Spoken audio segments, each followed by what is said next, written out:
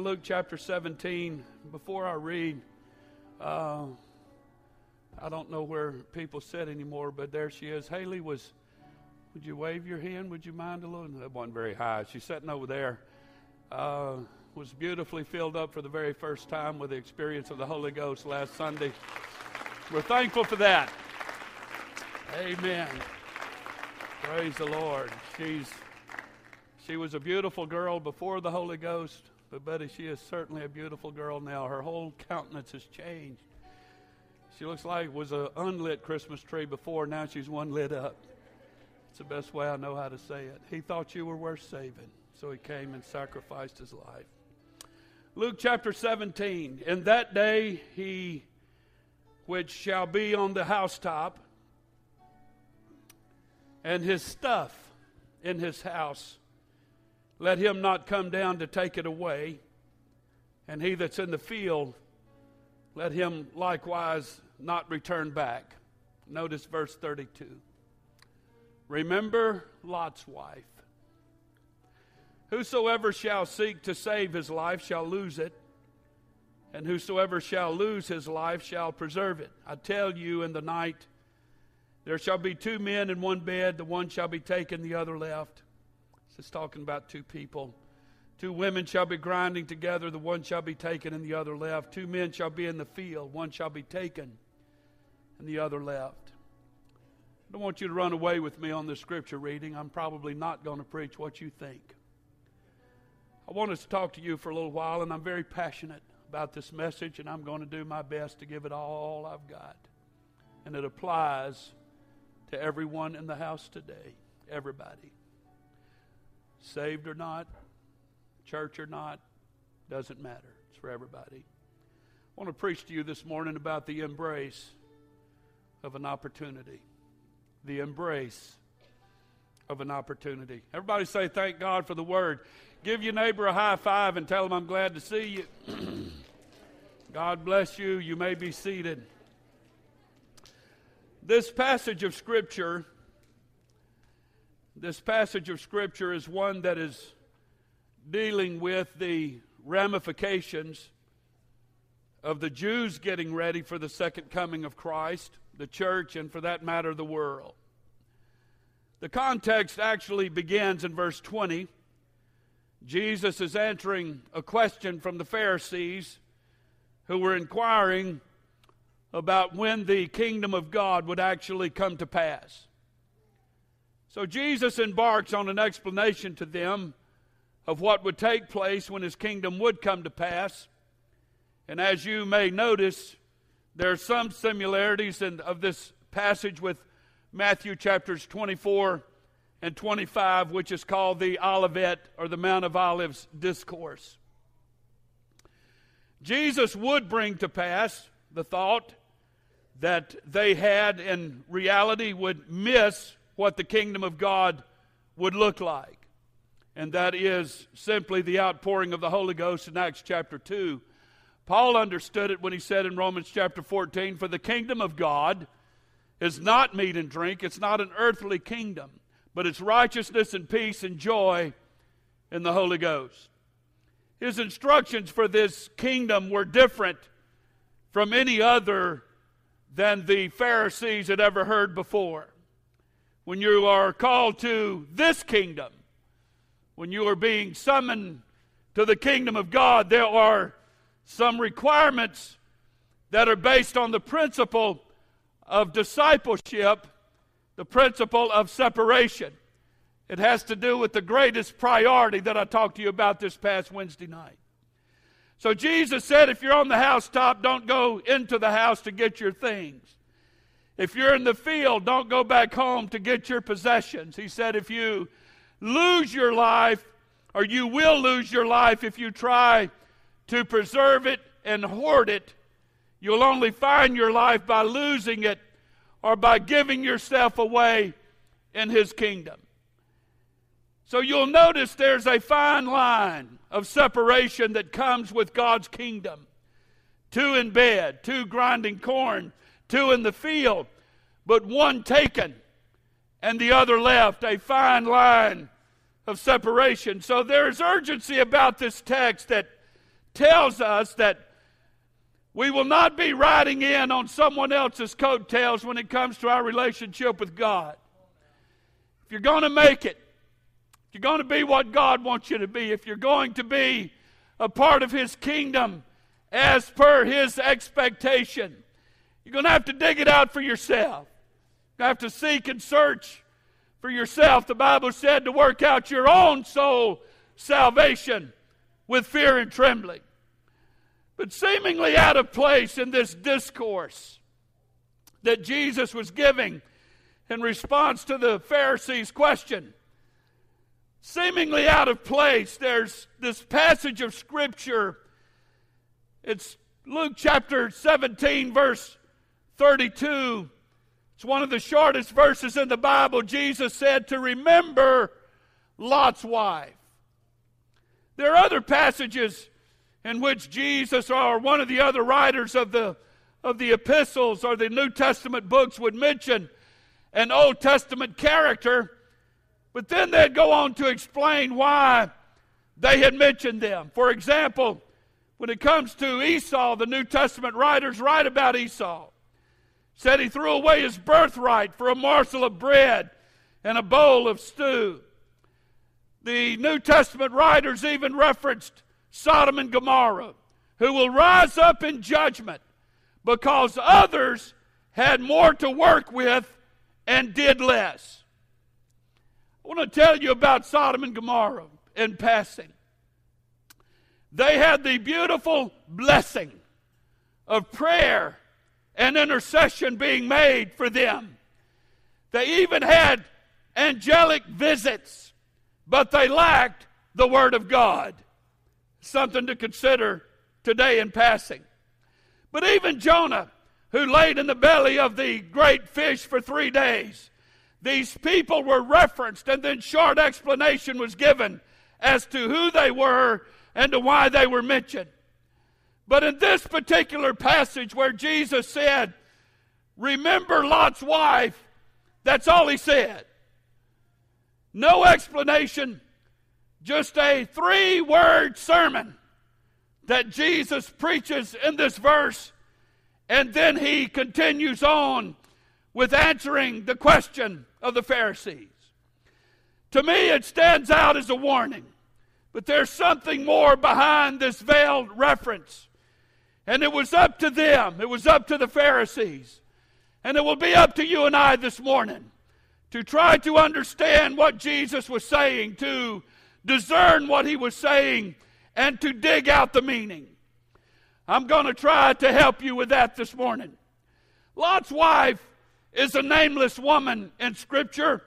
All we know of her is, by way of identity, is that she was Lot's wife.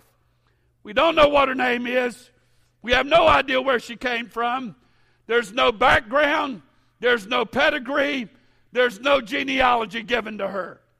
She's not a prophetess like Anna, that we know all about Anna. She's not a judge like Deborah. She's not a queen like Esther. She's not like Ruth, who was an intruder into the Jewish race and birthed a king.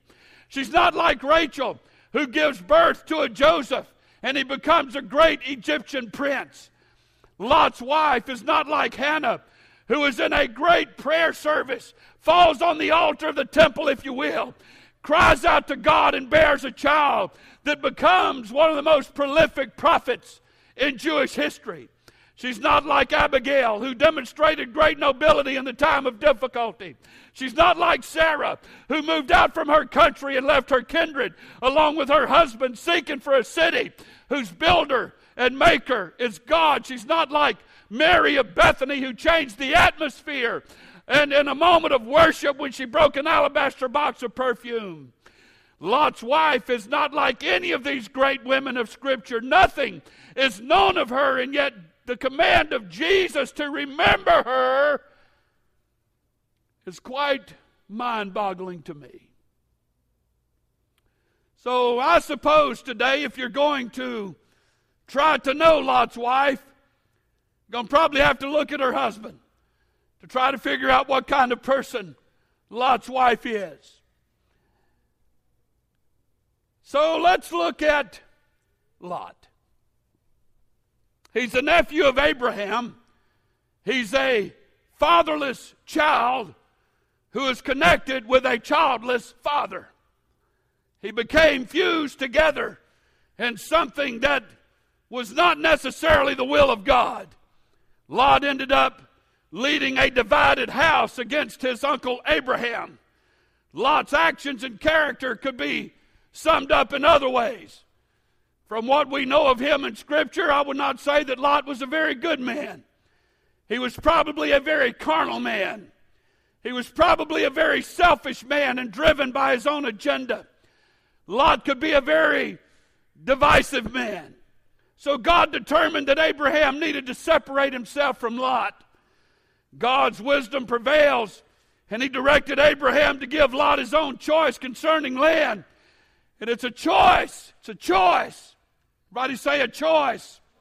It's a choice that would decide Lot's and Lot's family's future forever. I want to remind you today that I'm preaching to embrace an opportunity. Lot was a greedy man, driven by his own motives. God separates him from Abraham quickly, seamlessly, and with very little scarring.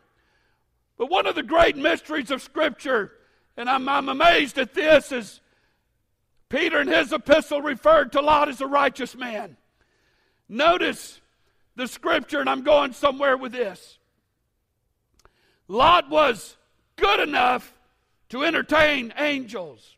He was good enough to provide for angels. He was good enough to protect the angels. He was good enough to defend the angels. He's good enough that when God decides to destroy Sodom and Gomorrah, Lot and his family are going to be saved from that destruction. I want to say and remind you again, Sodom and Gomorrah had specifically Lot and his family. All of these things, the angelic visit and all of that, was not the byproduct of Lot's lifestyle. It was the byproduct of an uncle who continually prayed and prayed and prayed and prayed for Lot. I will submit to you today that Lot was under the umbrella of righteousness because of what his uncle Abraham prayed into his life. What Lot lacked was discipline to God's will. Lot lacked discipline and accountability to God's purpose in his life. So as a byproduct of Lot being prayed for, interceded for, there's people here today that the people of God, your mama, your daddy, your relatives, your family, your friends have prayed untold hours for you to be given an opportunity to come to God on your own terms.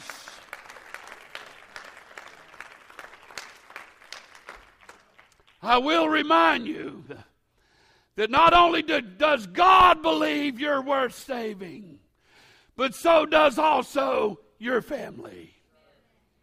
And they pray. Everybody said amen.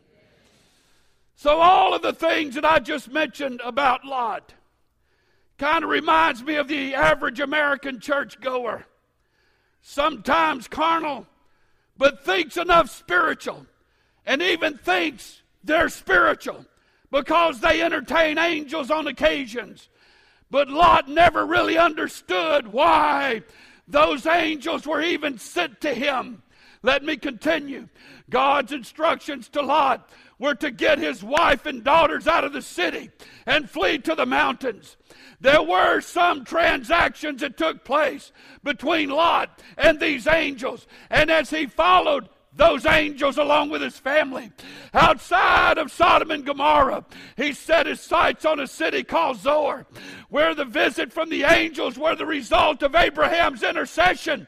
At least Lot had enough wherewithal to follow the angels out. It behooves us today, somebody please hear the pastor. It behooves you today, if you're here today as a byproduct of someone else's intercession, it behooves you today to take advantage of the opportunity. You have to allow God. Abraham's prayer got Lot out of Sodom, but what Lot did once he got out of Sodom was between him and God.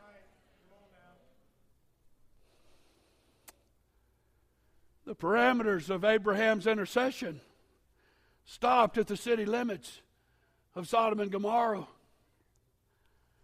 And once Lot crossed that line with his family, he was on his own. And mom and dad's prayers and aunt and uncle's prayers didn't follow him past that point.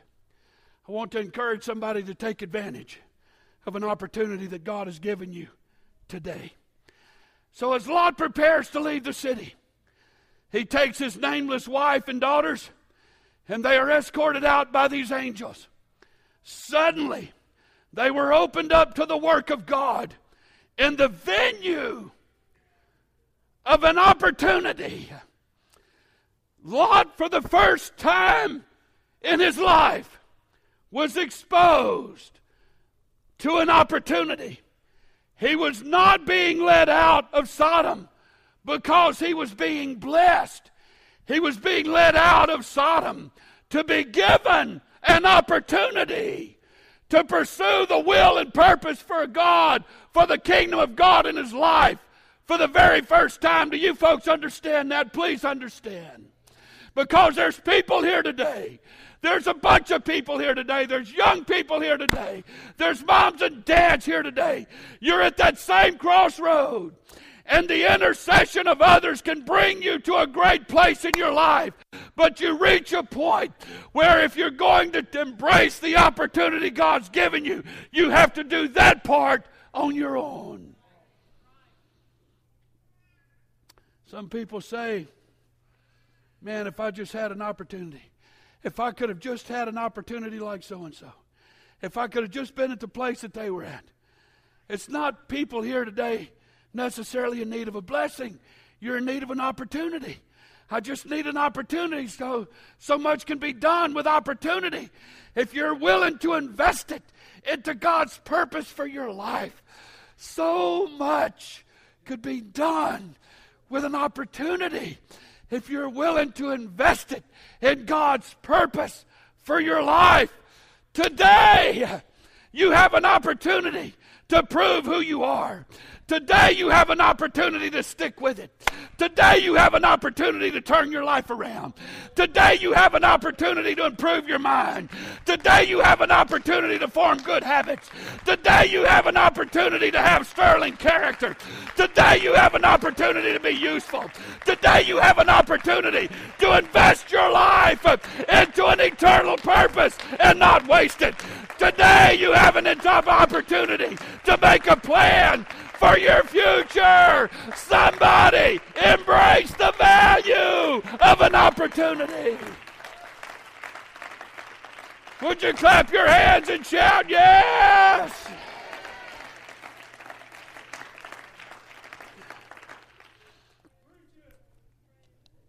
The word opportunity comes from a root word signifying at port or in the harbor.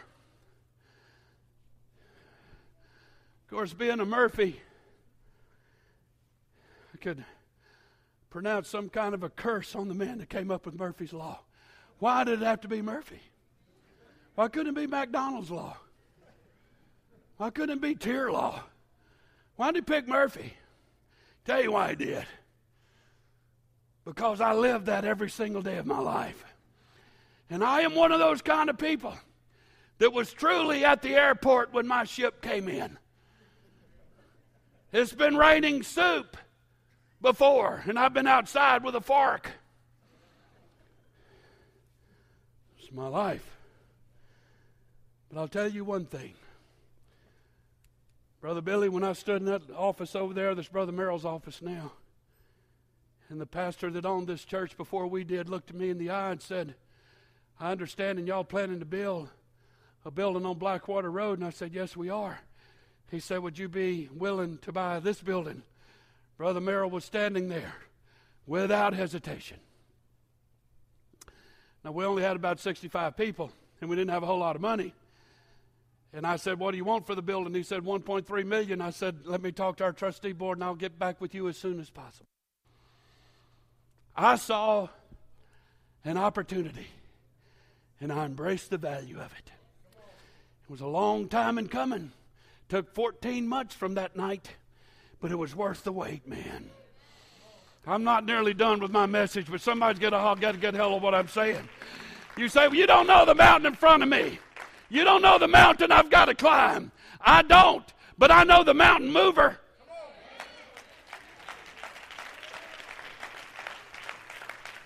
I've learned a long time ago, for with men, things are impossible, but with God, all things. All things. There's folks here today that thought the hope of a happy marriage was over with until God extended to them the value of an opportunity, and they embraced it. There's people here today that thought parenting was over until their kids came in contact with Jesus. There's folks here today that stood in a court of law and was expecting to be sentenced away for their life, but God stepped in the middle of it. I'm here to preach to somebody the value of an opportunity. God may not save you from the den of lions, but He will go with you. He'll be with you in the fiery furnace.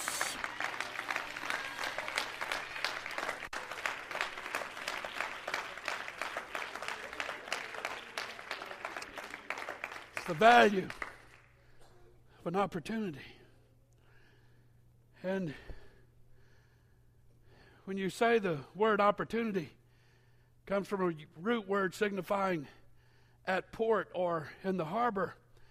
It's a suggestion, of the statement. It simply means this: there is a tide in the affairs of men which, if taken at flood, can lead you to a fortune. That's what the opportunity means. There's a tide in the affairs of men which, if taken when the opportunity comes, can lead you to good fortune. So one has to think of a trader who is dealing in the market, ready to turn every opportunity into an advance for himself. There's great opportunities that will present themselves only once or twice in a lifetime. And a man must take advantage of those times and not look back. Opportunities like a strip of sand that stretches up and down the beaches. The greedy tides are always working against the sand. Listen to Pastor this morning, whether it is people, communities, nations, or churches, no one can allow the erosion of opportunities. The problem with Lot's wife,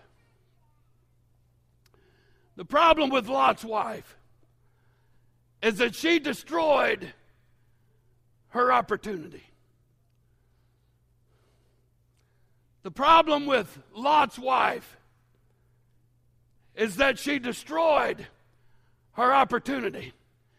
And when Jesus said, remember Lot's wife, I believe that's what He was saying.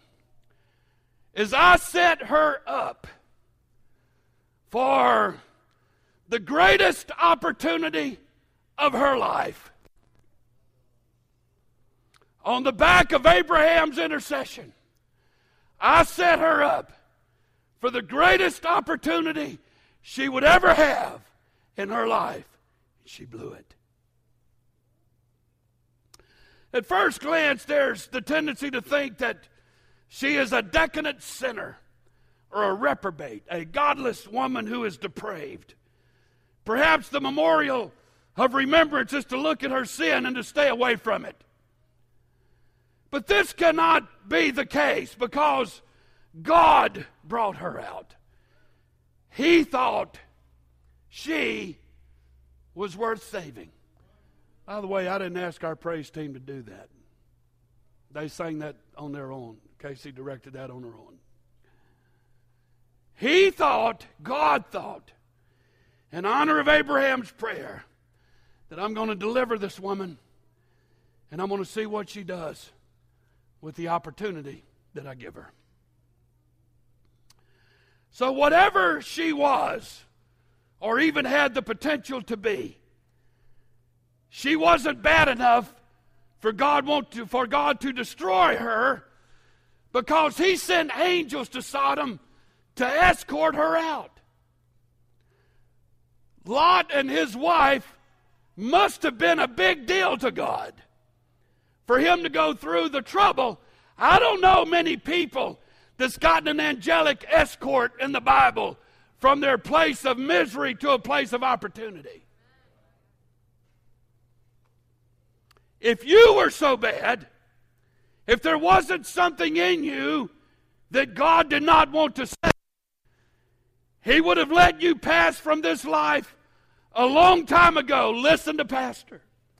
Lot's wife leaving Sodom and Gomorrah was not about whether or not she would get out. It was about whether or what she would do once she got out. And that's what Jesus is saying. I will deliver you from sin. I will deliver you from wickedness and habits and all kind of horrible things. I'll deliver you from it. But what you do from that point on is up to you. I can deliver you out of sin, but I'm not going to force you to do the right thing. So it was up to Lot's wife as to what she did with the rest of her life once she was escorted out of Sodom. But you'll notice the sadness of the Scripture. As she was leaving, on the way to her destiny, as she was leaving Sodom, on the way to her destiny, to her future, she aborted the whole purpose. This message today is not necessarily for backsliders, because she did not go back. She didn't go back. She didn't let go of Lot's hand and tell her daughters goodbye. I'm going back to Sodom, which is now burning with fire and brimstone. She didn't go back. This is not a message for people who go back, but for people who look back. Why? What would make this woman, who had a safe future in front of her, look back? Why would she throw away the hopes for tomorrow with one more look back to yesterday? Why would she look back when everything God had for her? Listen to Pastor. Why would she look back when everything God had for her was in front of her? Everything that God has for us, everything that God has for you and me is in our future. You have to quit looking back at that old year, that old time, the old mistakes, the old grudges, the old offenses, the old hurts, the old dilemmas of life. If you keep looking back, you'll never embrace the promise of God in the future. Our prayer can never be, God, don't let me go back, because the problem is not going back. The problem is looking back.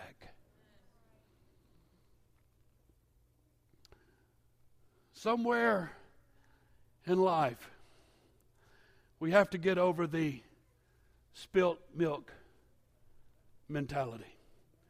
Laurel and Hardy said years ago, split milk. We have to get past. The Bible said once a liquid is poured into the ground, you can never retrieve it. Once it's spilled, you can never retrieve it. And we have to get that perspective out of our mind and heart, because crying about yesterday is not going to do any good about tomorrow. The Remember Lot's Wife message that Jesus was preaching was, don't look back. If we are going to remember Lot's wife, there are some points we will have to observe and make. She was not a backslider because she didn't go back. She was not a sinner because a sinner never would have left. She epitomizes the child of God who has enough faith to get out, but still has so many issues in the past, they can't embrace the future.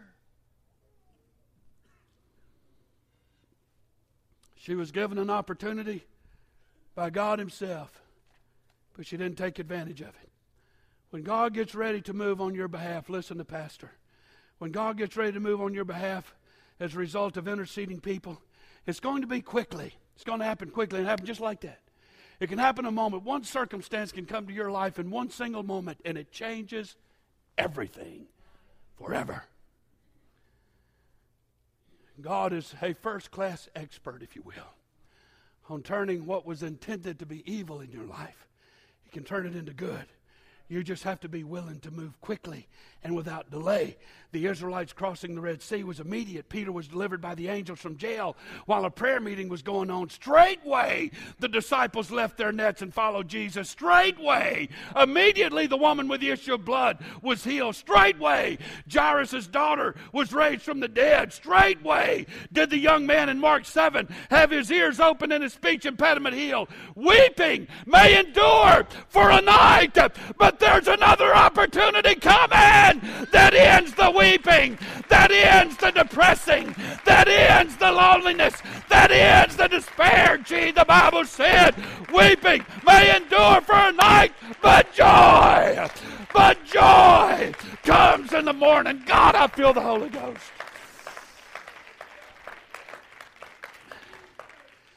If a person gets pulled out, they are often pulled out so fast that if you are attached to anything in the past, you will not be prepared for what God is going to do in the future.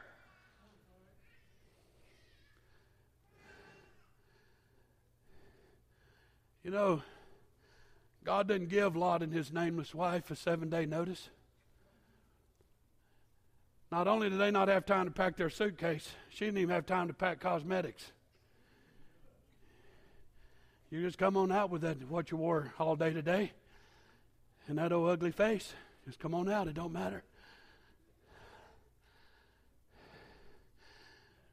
I'm trying to help somebody here this morning with all of my heart. Things can happen in a moment that's life-changing. And where we say, this is the end of my life, God says, no. This is the beginning of your life.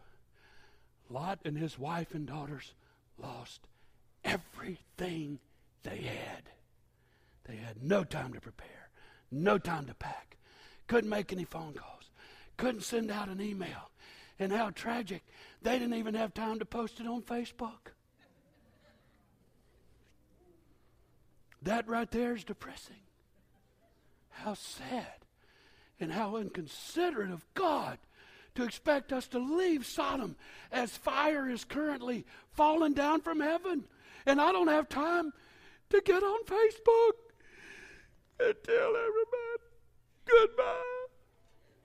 See, what you understand about Sodom is they're not going to have time to get on Facebook either. And they're not going to worry about your goodbyes because they'll never boot up Facebook again. I didn't mean that to sound harsh, but nonetheless, it's a biblical fact. So, if you're going to get what God has for you in the next month of October, then you're going to have to leave everything in September. For that matter, whatever happened this year, you have to leave it there. The reason that Jesus wanted us to remember Lot's wife was because she had been delivered from a place physically, but wasn't prepared for it mentally nor spiritually. Her body was out of Sodom, but her mind was still there. Her situation was out of Sodom, but her attitude was still there. Her was out of Sodom, but the condition she was in was still in Sodom. A dangerous place to be in life when you are divided against yourself. God brought her to a place of where she had no real appreciation for.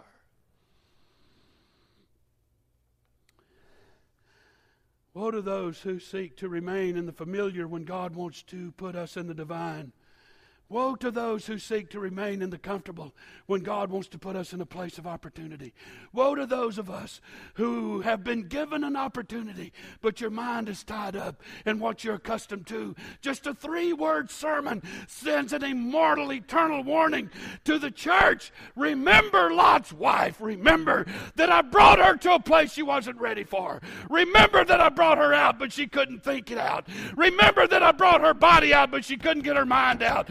Remember that I brought her to a place of opportunity, but her faith couldn't bear it. Remember that I brought her to a place where destiny called, and she needed nothing from the past to make it happen. Forget about all those things that are in yesterday and reach into tomorrow, into the will of God. Her body was out. Her face was headed for Zoar. Her hands were in the hand of a man who was being led by angels, but her mind was looking back. So what about us? What is the lesson for us?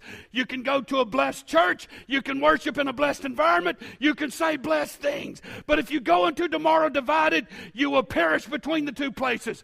Lot's wife is the only person in Scripture who got out of a terrible situation with her destiny in front of her and still perished. She wasn't murdered. She wasn't crucified. She wasn't in prison. She destroyed herself. She did it. She was being led by angels, man. These 2 men in front of her were angels. Y'all get that? She wasn't led by some traditional kook.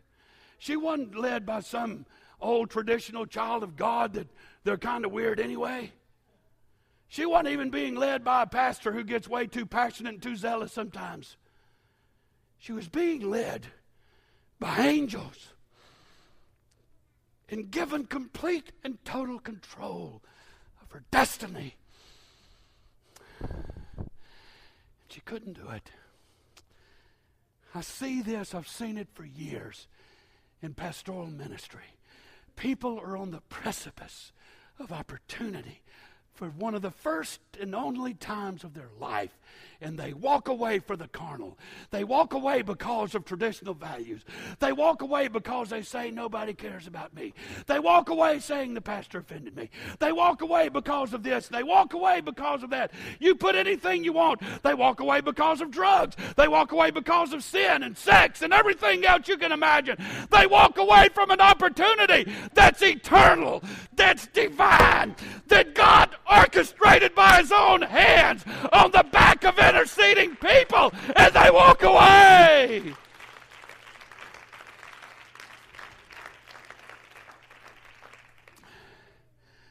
Josephus, the Jewish historian, wrote that he saw Lot's wife in the wilderness. He claims he saw her. Sodom and Gomorrah could not be located because it's at the bottom of the Dead Sea. But God, at least we know for a period of time, I don't know if Josephus saw her or not. He said he did. I wasn't there, so I can't argue with it. It's amazing to me, though, that he buried Sodom and Gomorrah, but made a monument out of Lot's wife. Don't forget that lady. I don't care about Sodom and Gomorrah. That's over with. That's done and gone. But don't ever forget Lot's wife. She was frozen in time. She was coming out, and she was frozen in time because she looked back. She got permanently attached to that date on the calendar. I've heard it all of my life. People say, I'll never forget the day when such and such happened to me. I'll never forget the day when pastor said so and so. I'll never forget the day when my divorce came down. I'll never forget the day when my kids ran away. I hear that all the time. And somehow or another, there's some biblical substance to that principle. It's amazing that God wants us to forget as much as we can about our past. But He challenges you to forget Lot's wife. Why? Why? Because He wants her to be an everlasting, eternal memorial to people who've been given a date with divine destiny. There's people sitting here today, as much as your date of offense is in your mind, this date has been on God's calendar since the day you were born. You remember the negative day, but this is a day that will go down in infamy with God. He will remember that He brought you to Grace Church for a purpose. You thought you were just coming to worship. You thought you were being kind to the family and friends who invited you. But God got a hold of your heart, and He wooed you a little bit. And He said, I want to give you one more glimpse at my future for you.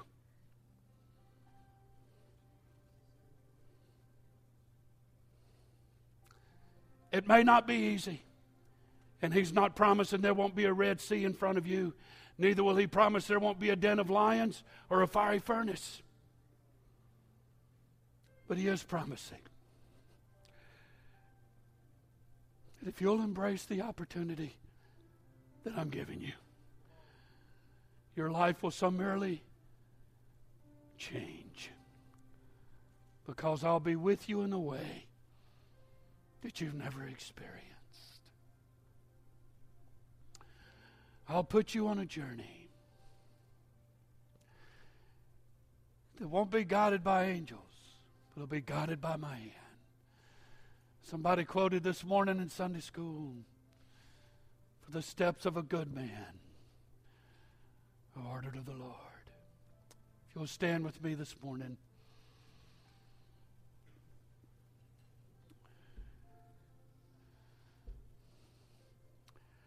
I trust today that you haven't felt that this has been a condemnatory message. I hope you'll walk out of here and say it was one packed with conviction. Because conviction is an awesome tool through which God woos us, calls us. He's calling your name. There's people here this morning that's fighting back tears right now. You're fighting them back. You see ahead of you a God destiny, God purpose, kingdom purpose. But there's that strong pull of humanity and of human nature. I want to look back one more time at Sodom. I want to say to you again that everything God has for you is in your future, and you need to take nothing with you from your past.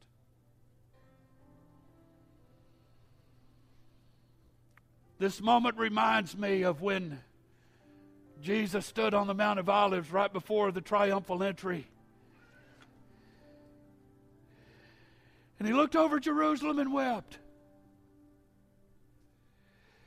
He said, how often would I have gathered you together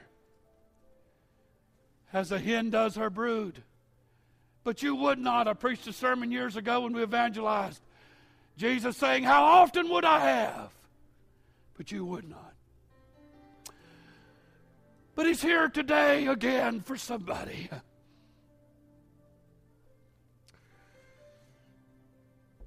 Setting in front of you an open door. The sum total of your life for folks here today has been led by angels. But what you do from this point on is up to you and God. It's between you and God. Mama's prayers can't get you any further. Daddy's prayers can't get you any further. The pastor praying for you Can't take you any further. It's up to you now. You've been prayed to this place, but now it's up to you, Lot's wife, whatever your name is. There's moms and dads here today that are at that precipice. There's church leaders here today that are at that precipice. That crossroads would be a better word. You're at that place where I can continue to choose the mundane and the ordinary and the average.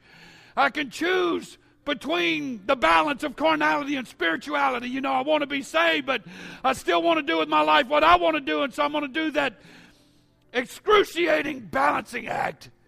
I want to pray enough to be saved, but not pray enough to be effective. I want to attend church regular enough to say that I'm there, but I'm not really impacting anybody's life. That kind of reminds me of Lot's wife.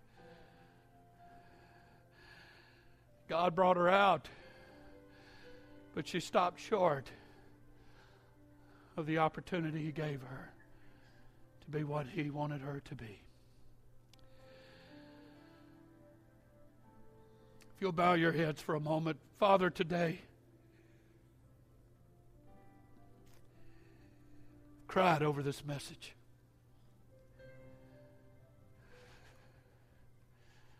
It'd be more appealing to preach something where we shout and dance and feel good and felt like we had a big ball of cotton candy when we came to church, but that's not the case today. There's folks here today that are at crossroads. They don't know what to do with their marriage. They don't know what to do with their life. They don't know what to do about their job, their habits, their lifestyle. They don't know what to do. There's people here today as a result of intercession.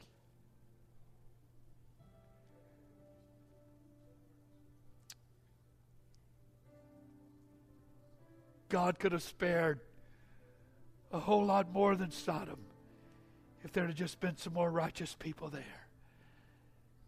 There was only one interceder. There's only one making intercession. God, speak to somebody here today. This is the first day of the rest of their life. What they do from here, if they could settle the hard issues, then they could settle the mind issues. If they could settle their heart issues, they could embrace the future. If they could know that you're their everlasting friend and companion. Instead of looking for you, Lot's family was looking at Zoar. They couldn't see a future with God in it. That's why Lot and his daughters committed such a god-awful transgression. They couldn't see God in their future. God, help the folks today. Help the folks today to see that you're in their future, no matter what their future may be. You're in it. They'll embrace you. They'll see you in it. And you'll guide them every step they take. As our custom is here at Grace Church, we don't embarrass people. We don't put people on the spot, but we do ask you to come up to the front and just stand. We ask everybody to do this. It's just a moment. Give you an opportunity to pray, to say to God whatever it is you want to say. I'm going to ask everybody to come this way if you would. Everybody, our guest, please feel free to come. Please feel welcome to come. We want you to come and just talk to God. Say, God, if you're in my future, let me see you. God, if you're in my future, let me see you. I don't want to pursue Zoar. I want to pursue God. I need you, God. I need you in my life. I need you in my future, God. I need you to take a hold of my hand. God, take a hold of my hand and lead me, oh God. Lead me, oh God.